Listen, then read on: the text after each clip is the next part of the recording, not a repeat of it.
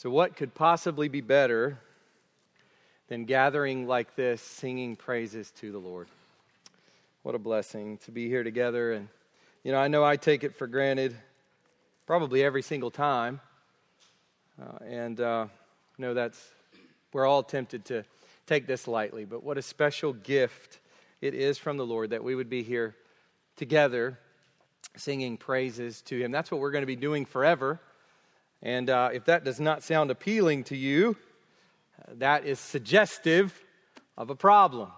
For Christians, it is a great joy to worship the Lord. It is our heart to worship Him, to meditate on His truth, and to be with His people. That will be the new heaven and the new earth. Maybe there will be golf and hunting. Well, probably not hunting, but golf, not hunting. But golf and whatever it is that you enjoy, there will be many, many new earth blessings, unimaginably, in the new heaven and the new earth. But what will define our joy, what will define our experience, will be like what we're doing this morning.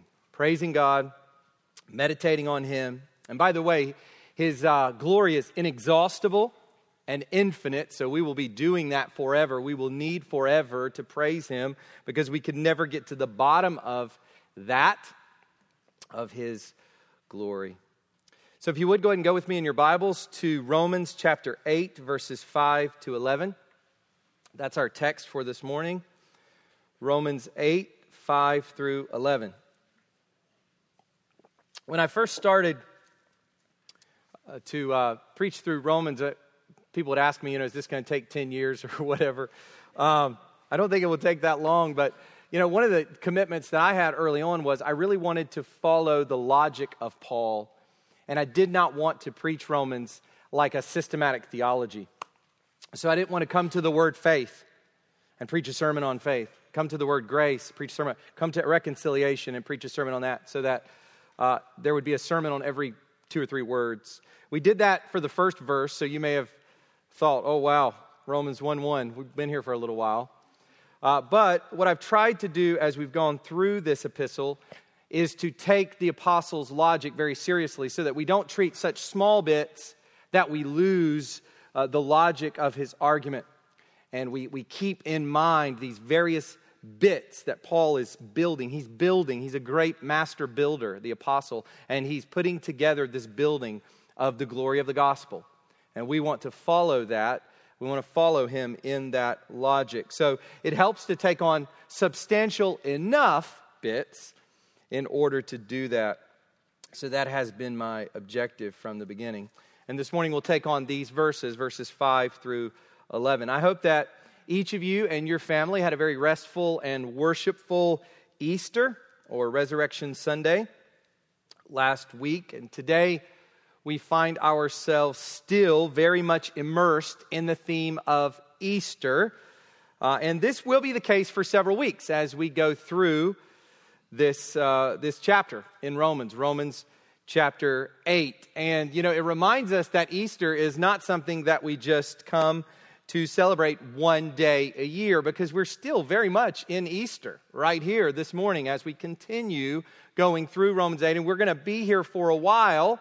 So explicitly, we will be dealing with the themes of Easter.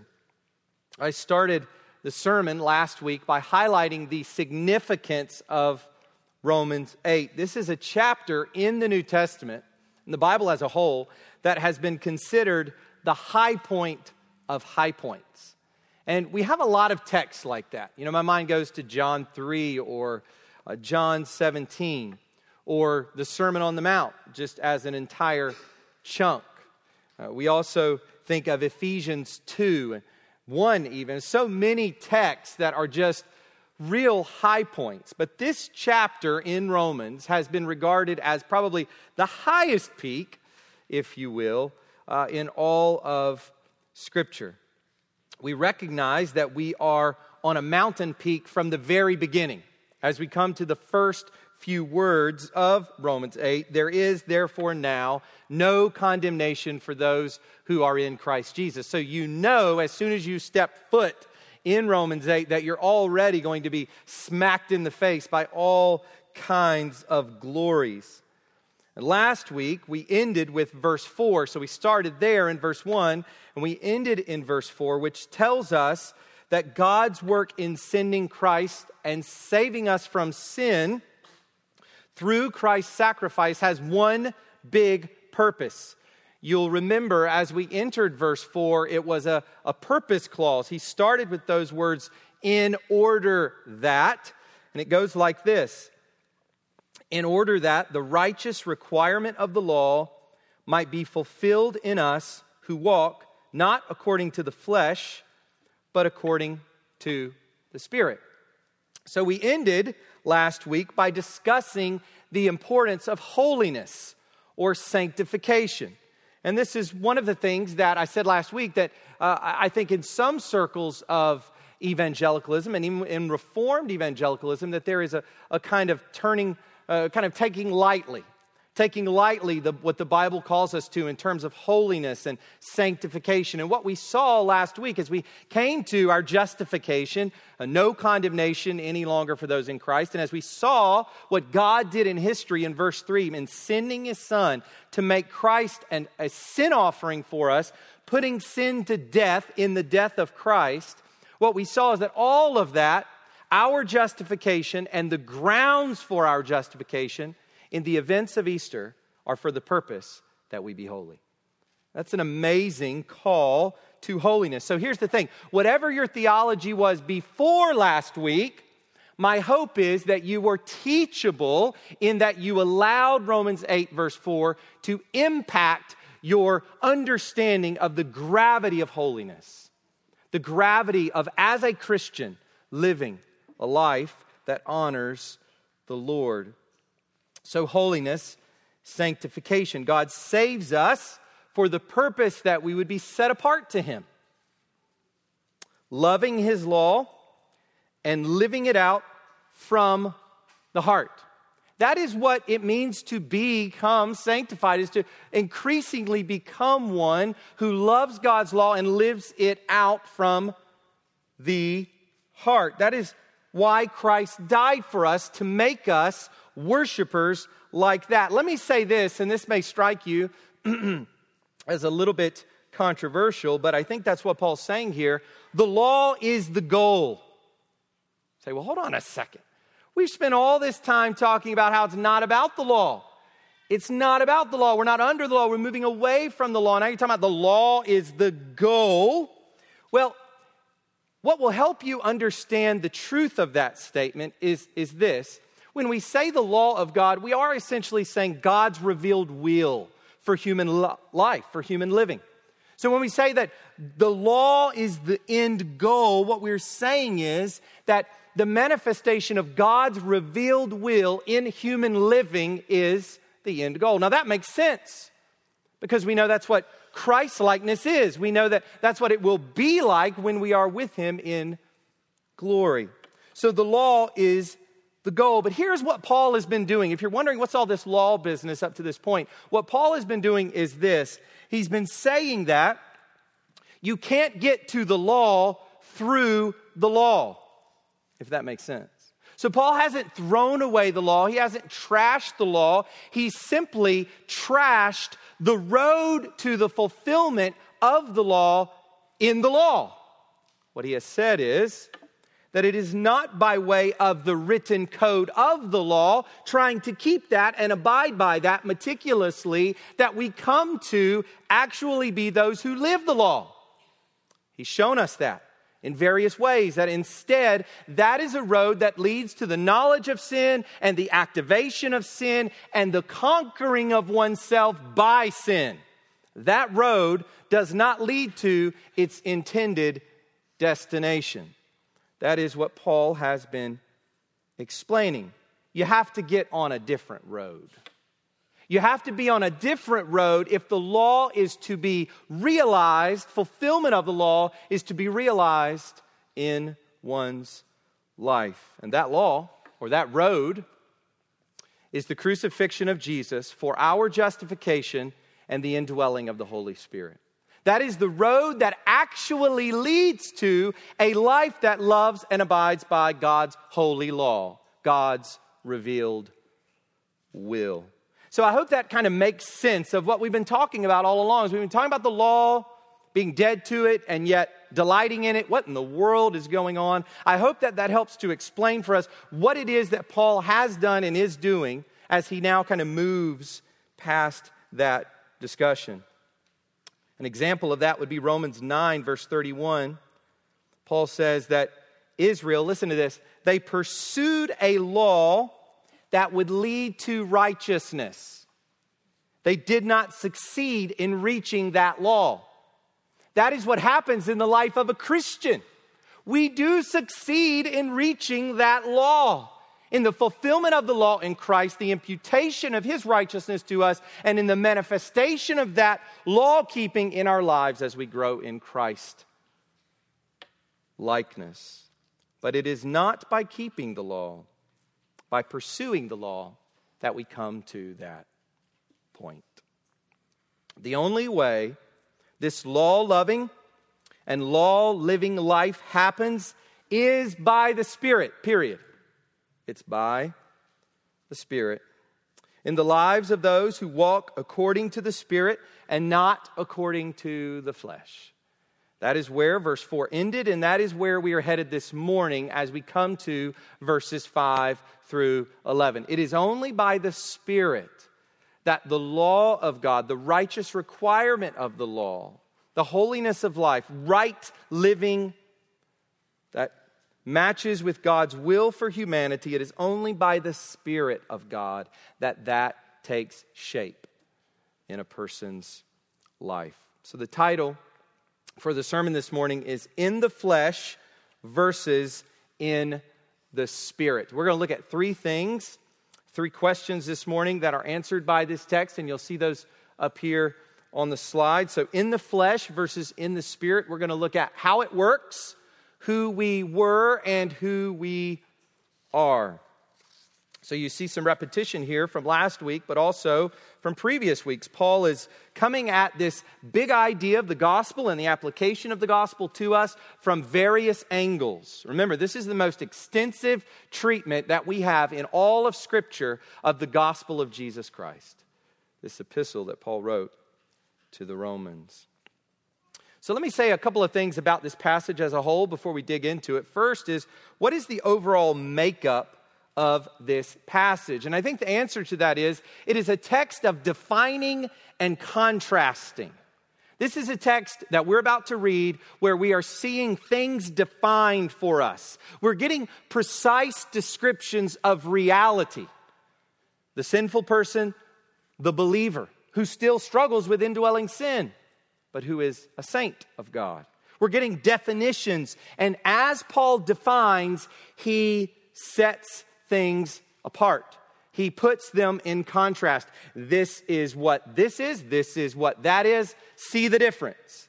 We've seen Paul do that throughout, and here again we have another one of those sorts of passages. So that's the makeup of the passage, but what is the overall effect of the passage? What should you, Christian, walk away with this morning?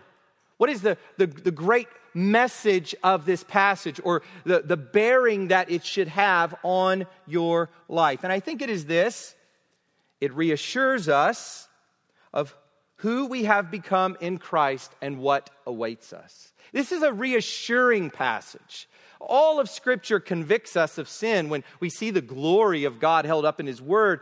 But this is a passage that helps us to be reassured as believers. We read it as Christians, we are assured of who we are in Christ, and we are assured of what awaits us in Him. So if you would stand with me for the reading of God's Word.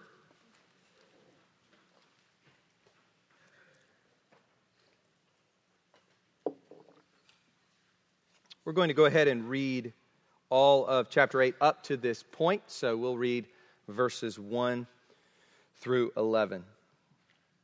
This is the word of God. It is perfect and profitable for God's people.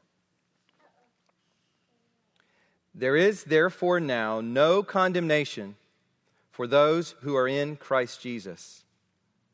For the law of the Spirit of life has set you free in Christ Jesus from the law of sin and death. For God has done what the law, weakened by the flesh, could not do. By sending his own Son in the likeness of sinful flesh, and for sin he condemned sin in the flesh, in order that the righteous requirement of the law might be fulfilled in us who walk not according to the flesh, but according to the Spirit. That was last week's text. Now we come to today's. For those who live according to the flesh set their minds on the things of the flesh, but those who live according to the Spirit set their minds on the things of the Spirit. For to set the mind on the flesh is death, but to set the mind on the Spirit is life and peace.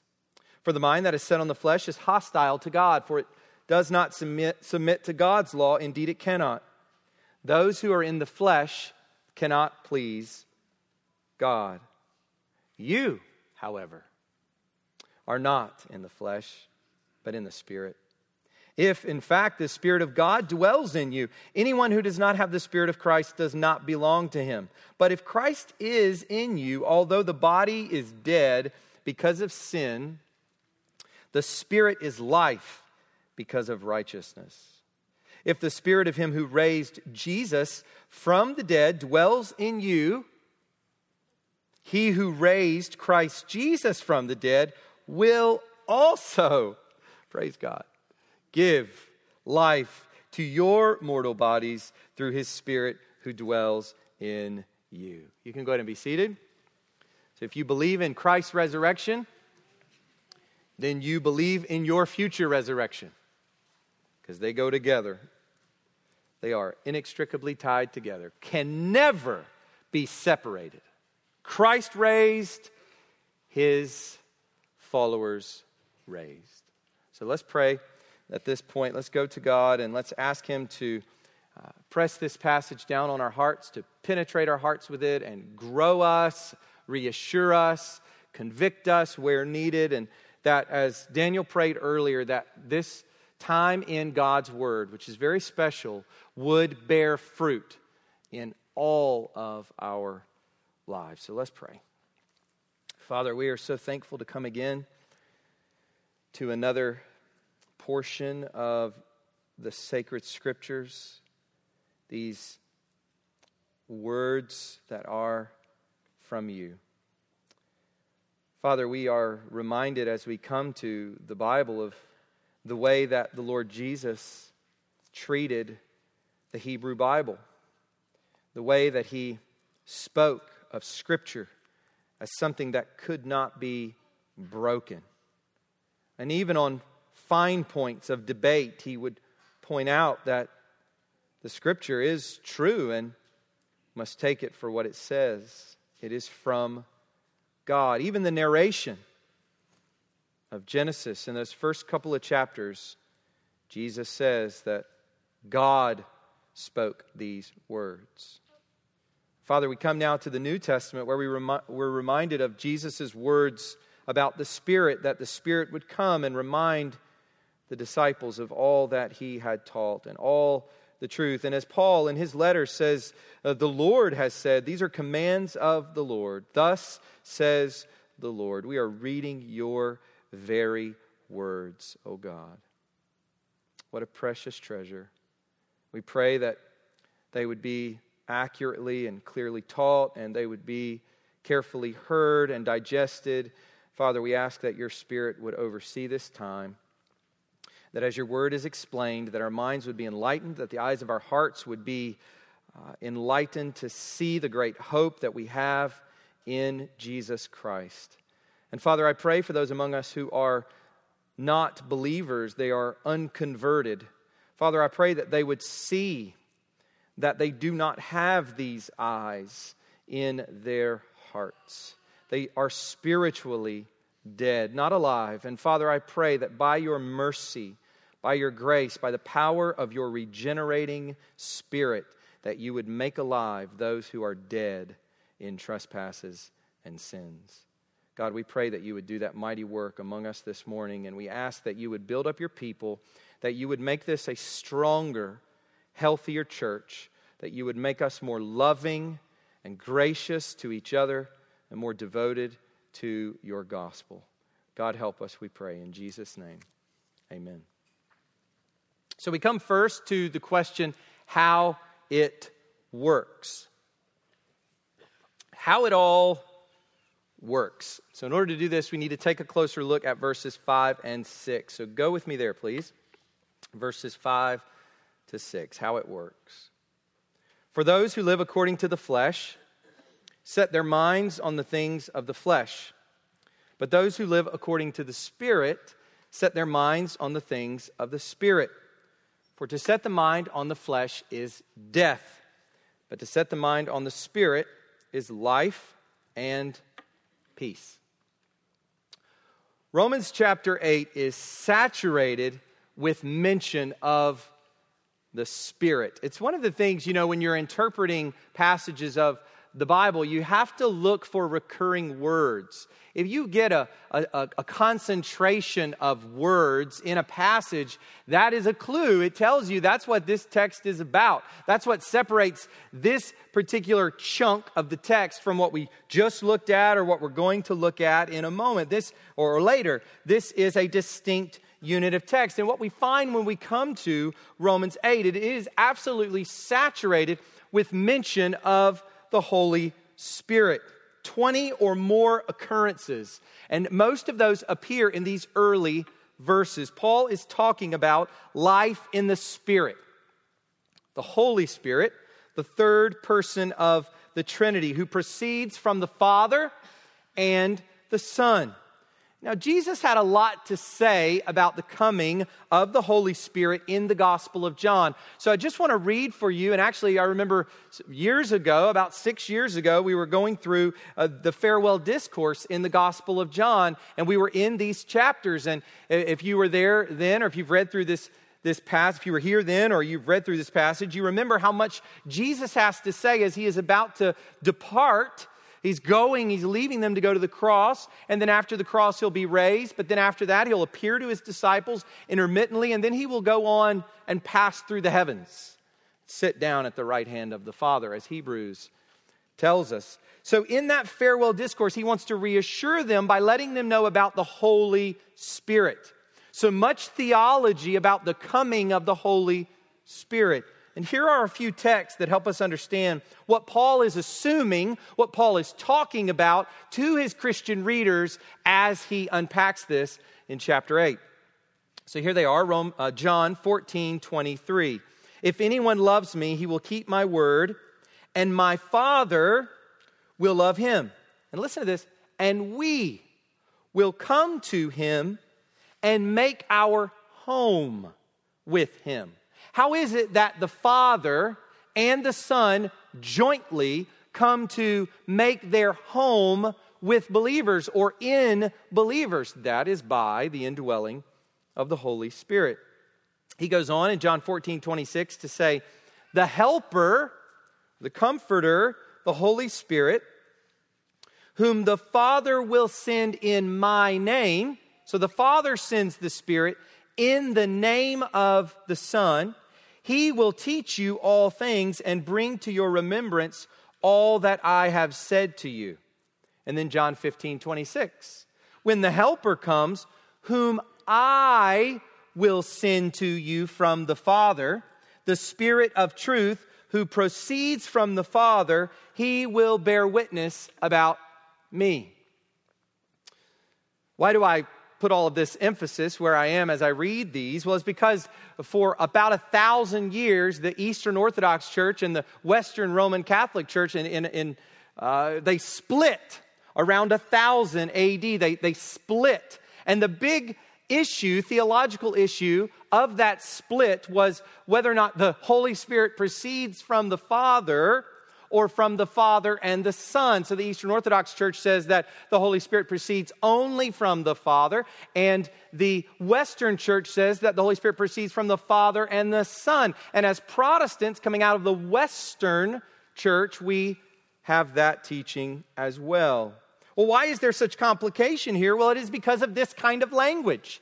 The Father can be said, the Spirit is said to be the Spirit of God, Spirit of the Father, but also the Spirit of Christ. And we find that in our passage today in verse 9. He's called the Spirit of God, and in the very next sentence, the Spirit of Christ. The Son says, I will send him to you.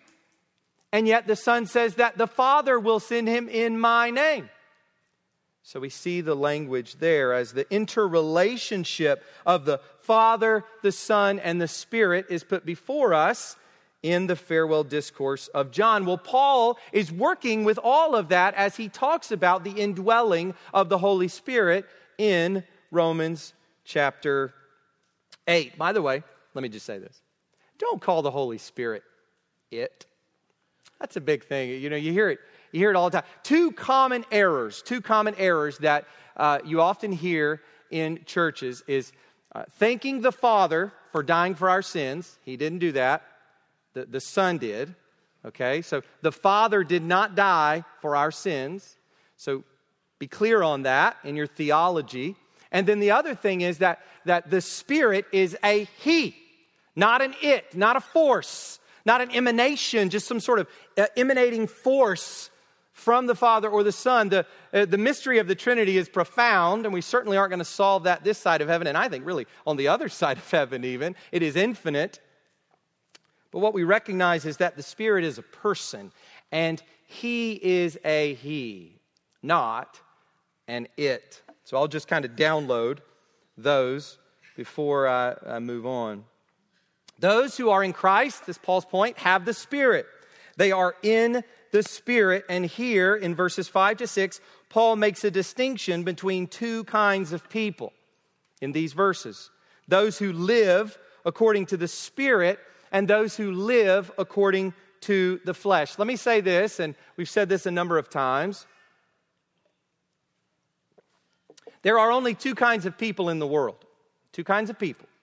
There are those who live according to the flesh, or who are in the flesh, categorically, positionally, and existentially in the flesh. And there are those who are in the Spirit, according to the Spirit, who live and walk in the Spirit.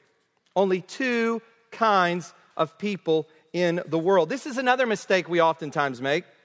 We say as Christians, I did that in the flesh, versus I did that in the Spirit. Just to be precise, if you're a Christian, you never do anything in the flesh because you are in the Spirit. And yet, being in the Spirit, we recognize that we sow to the flesh and we sin, we give over to indwelling sin, but we are not in the flesh. We are categorically, most certainly, in the Spirit. And I hope that a text like this, Romans 8, will kind of seal that for you, make that clear. We're talking about identity here, not moment to moment. That's where Galatians 5 comes in, talking about do not walk in the flesh, but walk in the Spirit. Do not sow to the flesh, but sow to the Spirit. And Paul's point at the beginning of these verses can be summed up in one short sentence. So here we go. For the beginning of these verses, one short sentence: being determines thinking. Being determines thinking. Who we are by nature will show itself in how we think or how we orient our lives. It is actually really simple to know whether you are a Christian or not. You know, Satan is at work very strongly in the lives of believers, trying to undermine our assurance of salvation, trying to get us to think we're not really saved. And he's very much at work deceiving unbelievers into thinking that they are saved. But it is actually quite simple when we read passages like this to discern whether or not we are believers. Specifically, the one who is in the flesh or lives according to the flesh will have a mind that is set on the things of the flesh. But the person who is in the Spirit, lives according to the Spirit, will have a mind that is set on the things of God. And I love the way that John Murray describes this. Now, this is a little clunky, and it's a little kind of deep. And as I read it, It's going to be kind of like when Trey was quoting Jonathan Edwards, the language is a little bit stilted, a little old, but try to follow this because I really do think John Murray has nailed it in this description. So here's what Paul is getting at. Quote, to mind the things of the flesh is to have the things of the flesh as the absorbing objects of thought, interest, affections, and purpose. Oh, is that you? Is that you?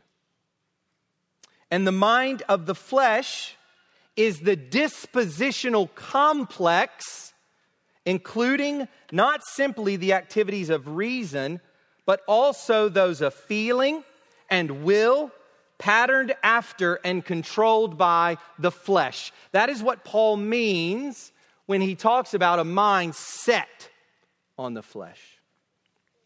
In like manner, to mind the things of the Spirit is to have the things of the Holy Spirit as, once again, the absorbing objects of thought, interest, affection, and purpose. And the mind of the Spirit is the dispositional complex, including the exercises of reason, feeling, and will, patterned after and controlled by the Holy Spirit. Now, I know that's quite an academic definition, but I hope you get the point. It is the underlying and overarching orientation, bent, disposition, attitude of one's life. You either live for the world and yourself, or you live for God. You're either one or the other. And it's actually pretty easy to know. And I imagine even as I read that, you know right now.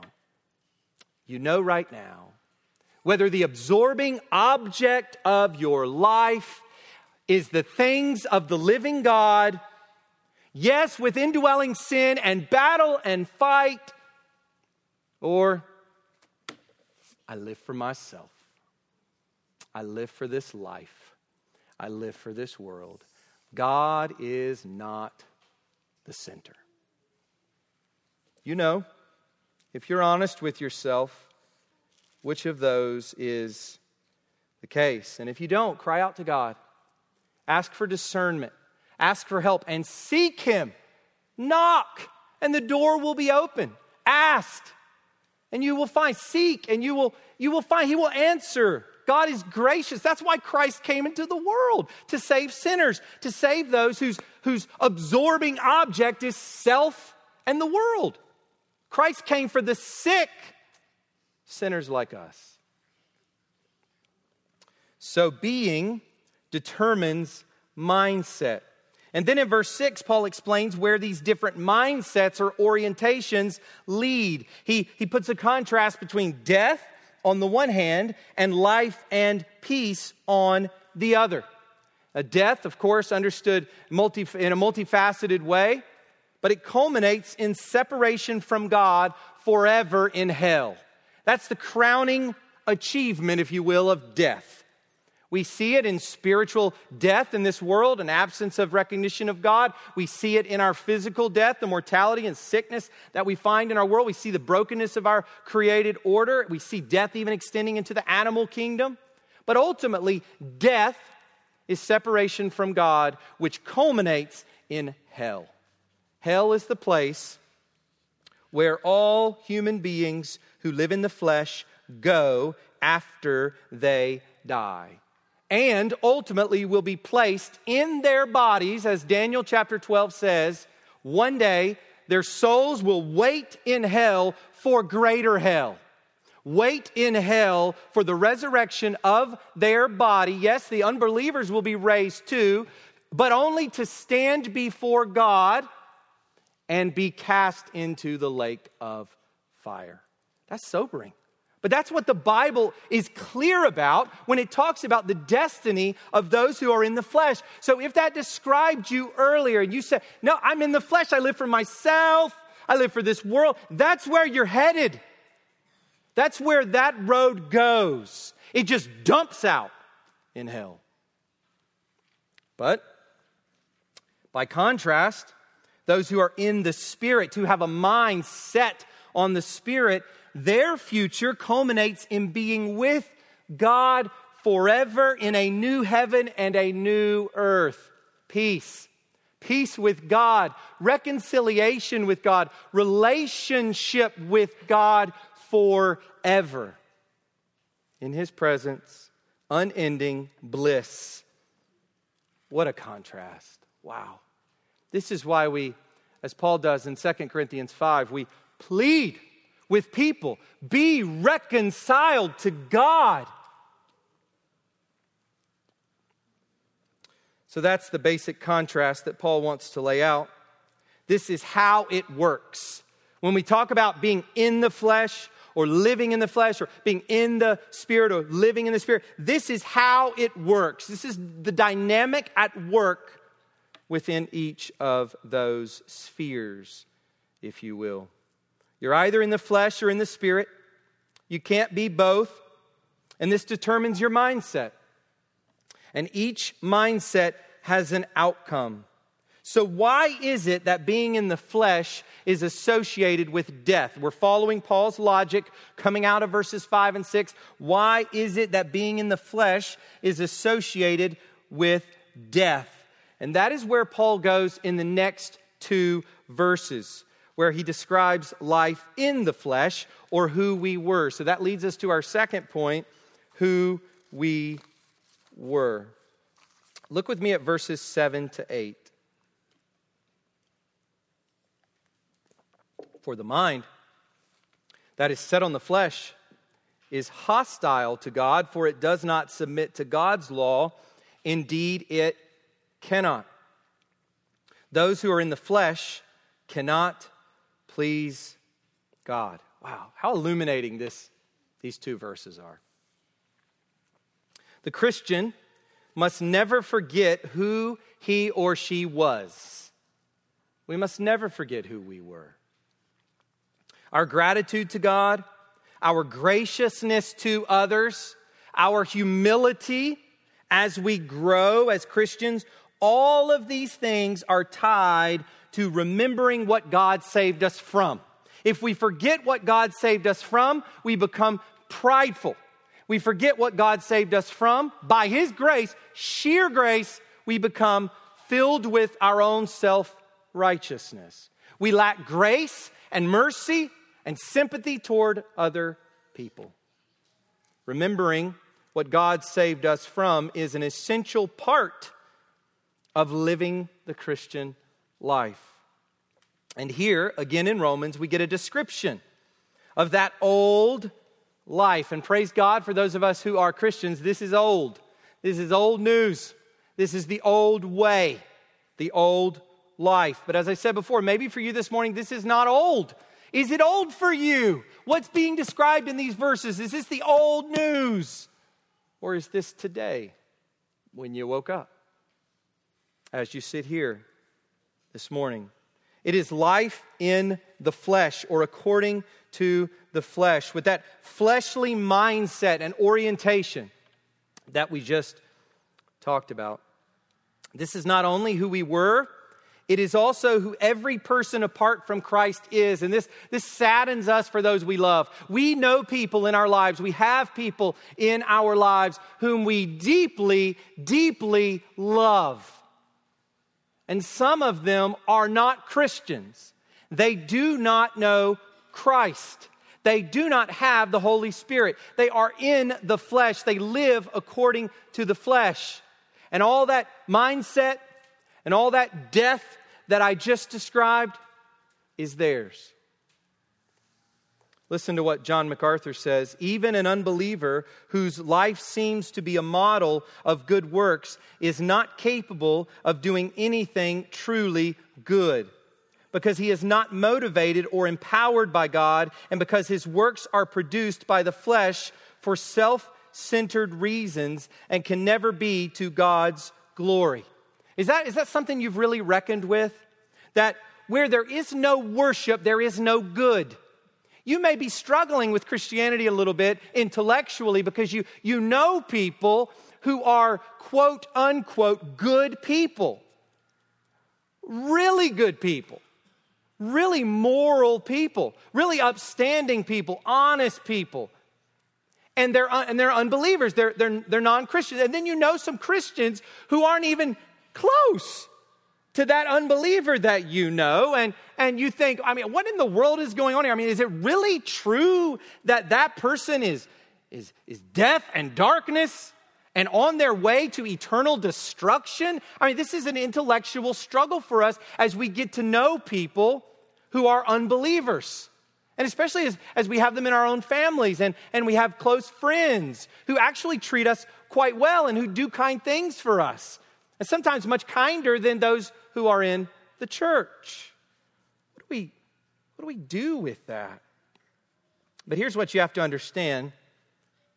Where there is no worship, and there can't be in the flesh, without faith, it is impossible to please God. Paul will go on and say in Romans 14, and here he says it this way as well, where there is no worship, where things are not done, where life is not lived for the glory of God, for His magnification, for His praise, as gratitude to Him as the giver, where that does not happen in a person's heart, there is no real good. There are good effects. There are selfish motives that create actions that have, by God's grace, His common grace, good effects, but no good in them. Where there is no worship, there is no good. And in fact, I should say it this way, where there is false worship, because there's never no worship. There's never the absence of worship. Remember Romans 1, we exchange the glory of the immortal God for images resembling mortal man and birds and animals and creeping things. We exchange the glory of God for other things. So in every heart there is worship. It's just when we're in the flesh, it is not worship of God. So what does Paul say about this state, this condition?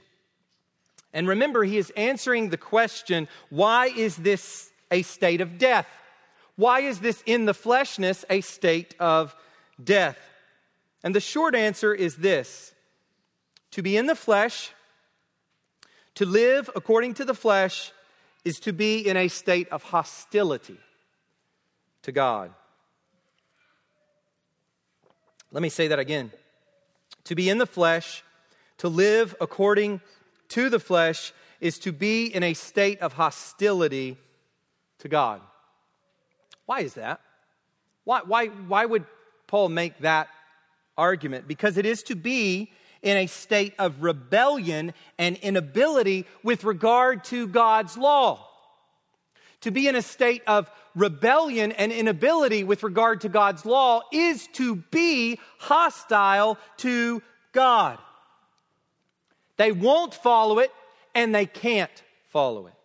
That's what Paul says in these verses 7 and 8. Those who are in the flesh won't follow God's law and can't follow God's law. Notice, to be against God's law is to be against God Himself.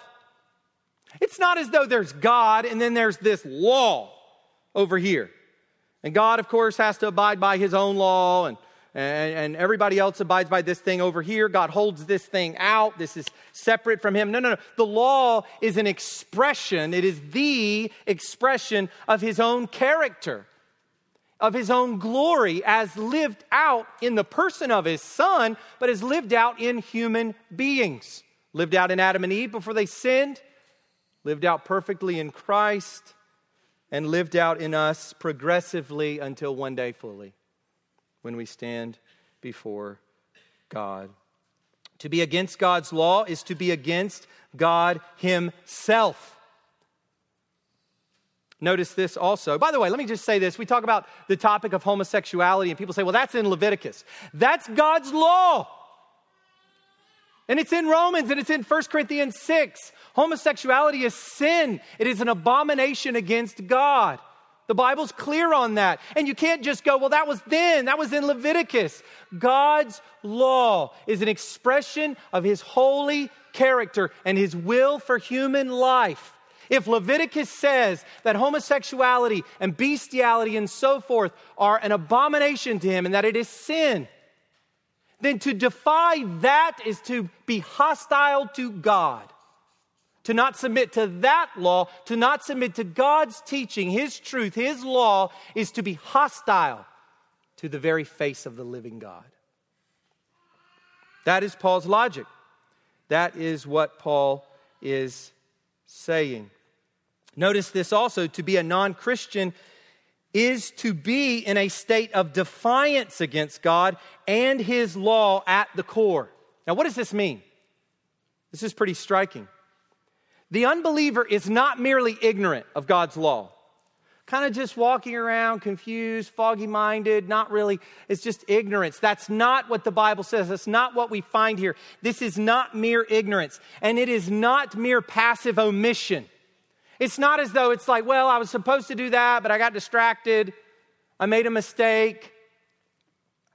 Passive. No. See this. See this. What we are talking about is active rebellion against the living God. That's what sin is. It is active rebellion against God. And that is the condition, the plight, the state that the unbeliever, the non-Christian, the person who does not have the Spirit, who's not been covered in Christ's blood, that is the position they are in. This should raise our awareness. It should fuel our evangelism. It should make us more realistic about the great cost and should teach us of the great peril that our children are in apart from Jesus Christ. I was telling our two oldest children this week during a family worship time that if they were in, that our job as a mom and a dad while they're in our home is to tell them, we were talking about the ark, is to tell them to get on the ark. That's our job as parents, is to point them to safety. Isn't that what we do all the time? Stay out of the road. Keep your finger out of the socket. Don't jump in the fireplace. And so forth. Don't put your face in the dog's mouth, especially if it's a Rottweiler or something like that. These are the kinds of things that we tell our kids. Why? Because we are saying, go to safety. Our job as parents is to constantly call our children to get on the ark of salvation, to get off of the land into the ark because the storm is coming, destruction is coming, and they too, our precious offspring, will be swept away into that eternal hell apart from Christ. If they don't get on the ark, they will perish in their sins. That's our job as parents. The main thing we do as parents. So whether you can detect it or not, this is exactly what is going on in the heart of every person who is not born again by the Spirit of God, every non-Christian. This is not intolerance of diversity. This is just truth. This is reality. To be in the flesh is to be in this state, no matter how many layers of facade there may be. We understand the human condition, as the Bible has made it so clear, and we've experienced this in our own living. Paul ends by saying that such a person cannot please God. I want to say that again. Paul, it's clearly, read it, it's right here. Such a person cannot please God. Now, theologically, what this means are two things, basically. Total depravity and total inability. Notice that. Total depravity and total inability. An unbeliever cannot please God. Where did the idea come from? That an unbeliever living in the flesh, walking along in hostility to God, defying His law, who cannot, Paul says, cannot please Him, just all of a sudden decides within himself or herself to love God, to to trust in God, to follow God, to delight in His law. That is not biblical. Listen clearly to what Paul says. Cannot please God. Totally depraved and totally unable to keep God's law. When we say, let me say this to us, church, when we say we are a Reformed church, we're not just trying to be obnoxious by putting some sort of label on ourselves. When we say we are a Reformed church, we are simply saying we believe this. That's it. We're simply saying that we actually believe that God is sovereign in saving sinners, and that unless He says, let there be light in the heart of a person, there will be no light. Unless He, by His Spirit, comes to indwell a person and regenerate a person, there will only be infleshness. There will be no turning to God. There will be no decision for Christ. It comes only by the Spirit. That is what we mean when we say we are a Reformed church. But Paul's focus is not on describing unbelievers. We've seen a lot so far about the unbeliever, about the non-Christian. That's not Paul's focus even. He's done this extensively in earlier chapters, nor is his focus really to remind Christians of who they were. That's not Paul's main objective. The main objective Paul has in these verses is to reassure Christians of who they are now in Christ. And that brings us to our final point this morning, who we are. Look with me, if you will, at verses 9 through 11. Who we are. You, however, are not in the flesh, but in the Spirit. If in fact the Spirit of God dwells in you, anyone who does not have the Spirit of Christ does not belong to Him. But if Christ is in you, although the body is dead because of sin, the Spirit is life because of righteousness. If the Spirit of Him who raised Jesus from the dead dwells in you, He who raised Christ Jesus from the dead will also give life to your mortal bodies through His Spirit who dwells in you. Who we are. We love to hear language like this. We love to be reminded of who we are in Christ, or more importantly, whose we are. Just as verse 1 tells us that we are free from condemnation in Christ Jesus, these verses remind us that we are indwelt by God's Holy Spirit. Getting descriptions of who we are here. God really does live inside of believers. You know, that is a truth that never ceases to amaze. Familiarity breeds contempt. Oh, all this Christian language. How familiar we are with that. Yes, of course, God lives in His people. But do you really understand the gravity of that? All you have to do is read one little scene of 1 million plus people gathered around this little tabernacle. 1 million plus people in the wilderness gathered around this little tent of meeting and doing all of these very precise things carefully and fearfully to be in the presence of God. And we are told not just that we are in the presence of God now, but that He actually lives inside of us. That's amazing. Is that amazing to you? That is what it means to be a Christian, to have the Holy Spirit of God living in us. Notice here we are in the Spirit, and the Spirit is in us. We are in Christ, and Christ is in us. This is what it means to be a Christian. This language is kind of interchangeable. There's a sense in which you can think about who we are with respect to who is in us, and there's a sense in which we can think about who we are with respect to what we have stepped into. Both of those are true. Two sides of the coin. And Paul's very point has been to explain that this is the only way we could have any positive orientation towards God. Let me say that again. Paul's point has been to explain that this is the only way we could have any positive orientation towards God. God.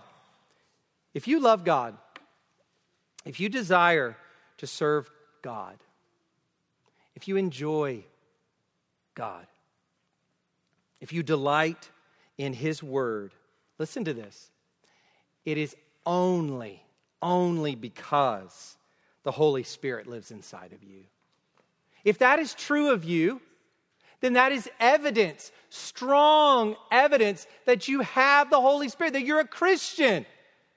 Is that your life? Be assured, Christian, if that is your life, be assured and go forth in that assurance of faith. Be like the person that the writer of Hebrews is talking to. Hold fast to your confession without wavering. Hold fast to the hope that you have in Christ. If these things are at work in your soul, then you have the Holy Spirit. Because trust me, because of what this says, trust God's word. If He wasn't in there, these would not be there either. It would be only the flesh. You might enjoy meditation.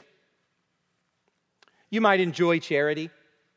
You might get a sense of satisfaction from helping others, or at least thinking that that's what you're all about in your heart, or spending time alone in solitude, meditating on lofty ideas like an ancient philosopher or a Buddhist monk. That may be what you enjoy, and those sorts of things kind of bring you satisfaction. That's not what I'm talking about.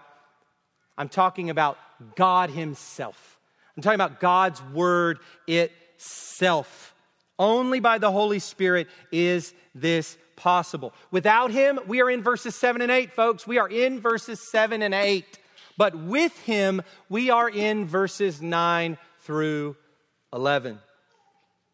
But Paul doesn't make this transition without calling his readers to test themselves. And that is why he says, if, in fact, the Spirit of God dwells in you. And then he says, anyone who does not have the Spirit of Christ does not belong to Him. This is the kind of passage where we pause and you test yourself. And that's what I've been doing this morning. I've been trying to ask questions that get you to think about your spiritual condition, where you really are with the Lord. Are you truly saved? Are you truly born again? Are you truly in Christ? Those are the sorts of questions that we are meant to ask ourselves as we come to a text like this. So as we finish up this morning, how does Paul describe this state of being in the Spirit? Answer, very briefly, it is a state of certainty. Being in the Spirit is a state of certainty. If we have the Spirit, listen to this, it's amazing. If we have the Spirit, everything we just described, we can be 100% assured, not 99. No. What's 99%?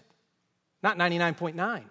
We can be 100% assured that the same Spirit by whom the Father raised Jesus from the dead will likewise raise us up from the dead. 100% certainty. For now, we carry around these mortal bodies, and because of that, we must be careful to heed the words of Romans 6:12. Let not sin therefore reign in your mortal body to make you obey its passions. We carry around these mortal bodies, and as those who do so, we are experiencing the deterioration of these bodies as they share in the fallenness of this world in Adam. We get sick, we get old, we die. 2 Corinthians 4:16, Paul says, we do not lose heart, though our outer self is wasting away. Guess what? We all have to waste away. Born in this fallen world, born in Adam, carrying around mortal bodies in Adam. Don't be surprised when you start wasting away. That's what happens. That's what it is. But Paul says, though our outer self is wasting away, our inner self is being renewed day by day. You ever seen that person who's on their deathbed and they're just struggling to even breathe, and yet you see their joy in the Lord? That's what Paul's talking about.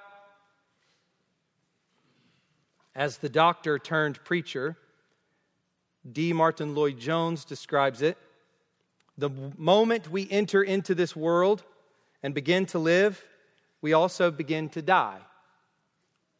Your first breath is one of the last you will ever take. The principle of decay leading to death is in every one of us. So we're not surprised when we get sick. So one of the problems with the prosperity gospel is it ignores this entire bit of theology. We're wasting away. God doesn't promise us that this mortal body is going to be healed from diseases and problems. We are in a state of wasting away in our bodies. But though this is the case, we are being renewed day by day in our inner being. But remember what Paul said back in chapter 7, verses 24 to 25. Wretched man that I am, who will deliver me from this body of death? Thanks be to God through Jesus Christ our Lord. And that is exactly what Paul unpacks here as he reassures those who have the Spirit that they will one day be raised. Let me read it again. But if Christ is in you, although the body is dead because of sin, the Spirit is life because of righteousness. If the Spirit of Him who raised Jesus from the dead dwells in you, He who raised Christ Jesus from the dead will also give life to your mortal bodies through His Spirit who dwells in you. Yes, dead, mortal body. But there is life in us because we have the Spirit. He is life. And that life is applied to us because of righteousness, because of the righteousness of Christ imputed to us, whereby we are justified before God. So as we close, brothers and sisters in Christ, we are a transformed people. We are an empowered people. And we are most certainly a hopeful people. And this is how we are to live our lives. Out of these great realities. That is what this text calls us to. That is what this text reassures us in. Let's go to the Lord in prayer. Father, thank you for shedding this light on who we are in Christ. We need to constantly be reminded of these things. Father, thank you for accentuating so much for us through this passage, the utter dependence we have on the Holy Spirit and the absolute gratitude that we should have because of what you, by your sovereign grace, apart from any act of our own, have done to make us your own. God, apart from your regenerating power, apart from your sovereign electing and acting grace in our lives, we would be only in the flesh. We would be in the flesh. Father, we thank you that enmity and that corruption and destruction that describes those in the flesh has been removed from us in Christ Jesus. God, we have so much to bring you praise for. We have so much to be thankful for every second of this short life. God, help us be, as is said so much in the New Testament, people who are giving thanks to you, our Father, through our Lord Jesus Christ. Father, help us in this. And Lord, I pray this morning deeply, God, for any who is here, who realized this very morning that he or she is not a Christian. God, help them to see that this is a wonderful realization, because the very act of seeing this is your grace at work. And God, I pray that as they have now seen this, that they will not allow Satan to come like the bird over the field and just pick up that little seed and carry it away so that it has no time to take root.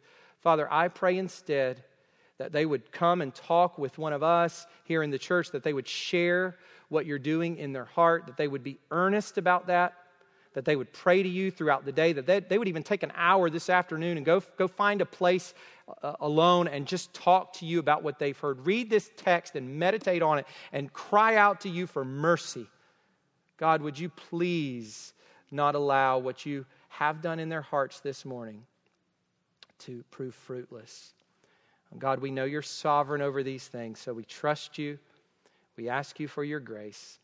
And we pray now as we come to the Lord's Supper, as we meditate on Christ crucified, that our hearts would just once again find all of these glorious realities situated in Jesus Christ, and that our praise and glorying would be in him alone for what he did for us on the cross. In Jesus' name, amen.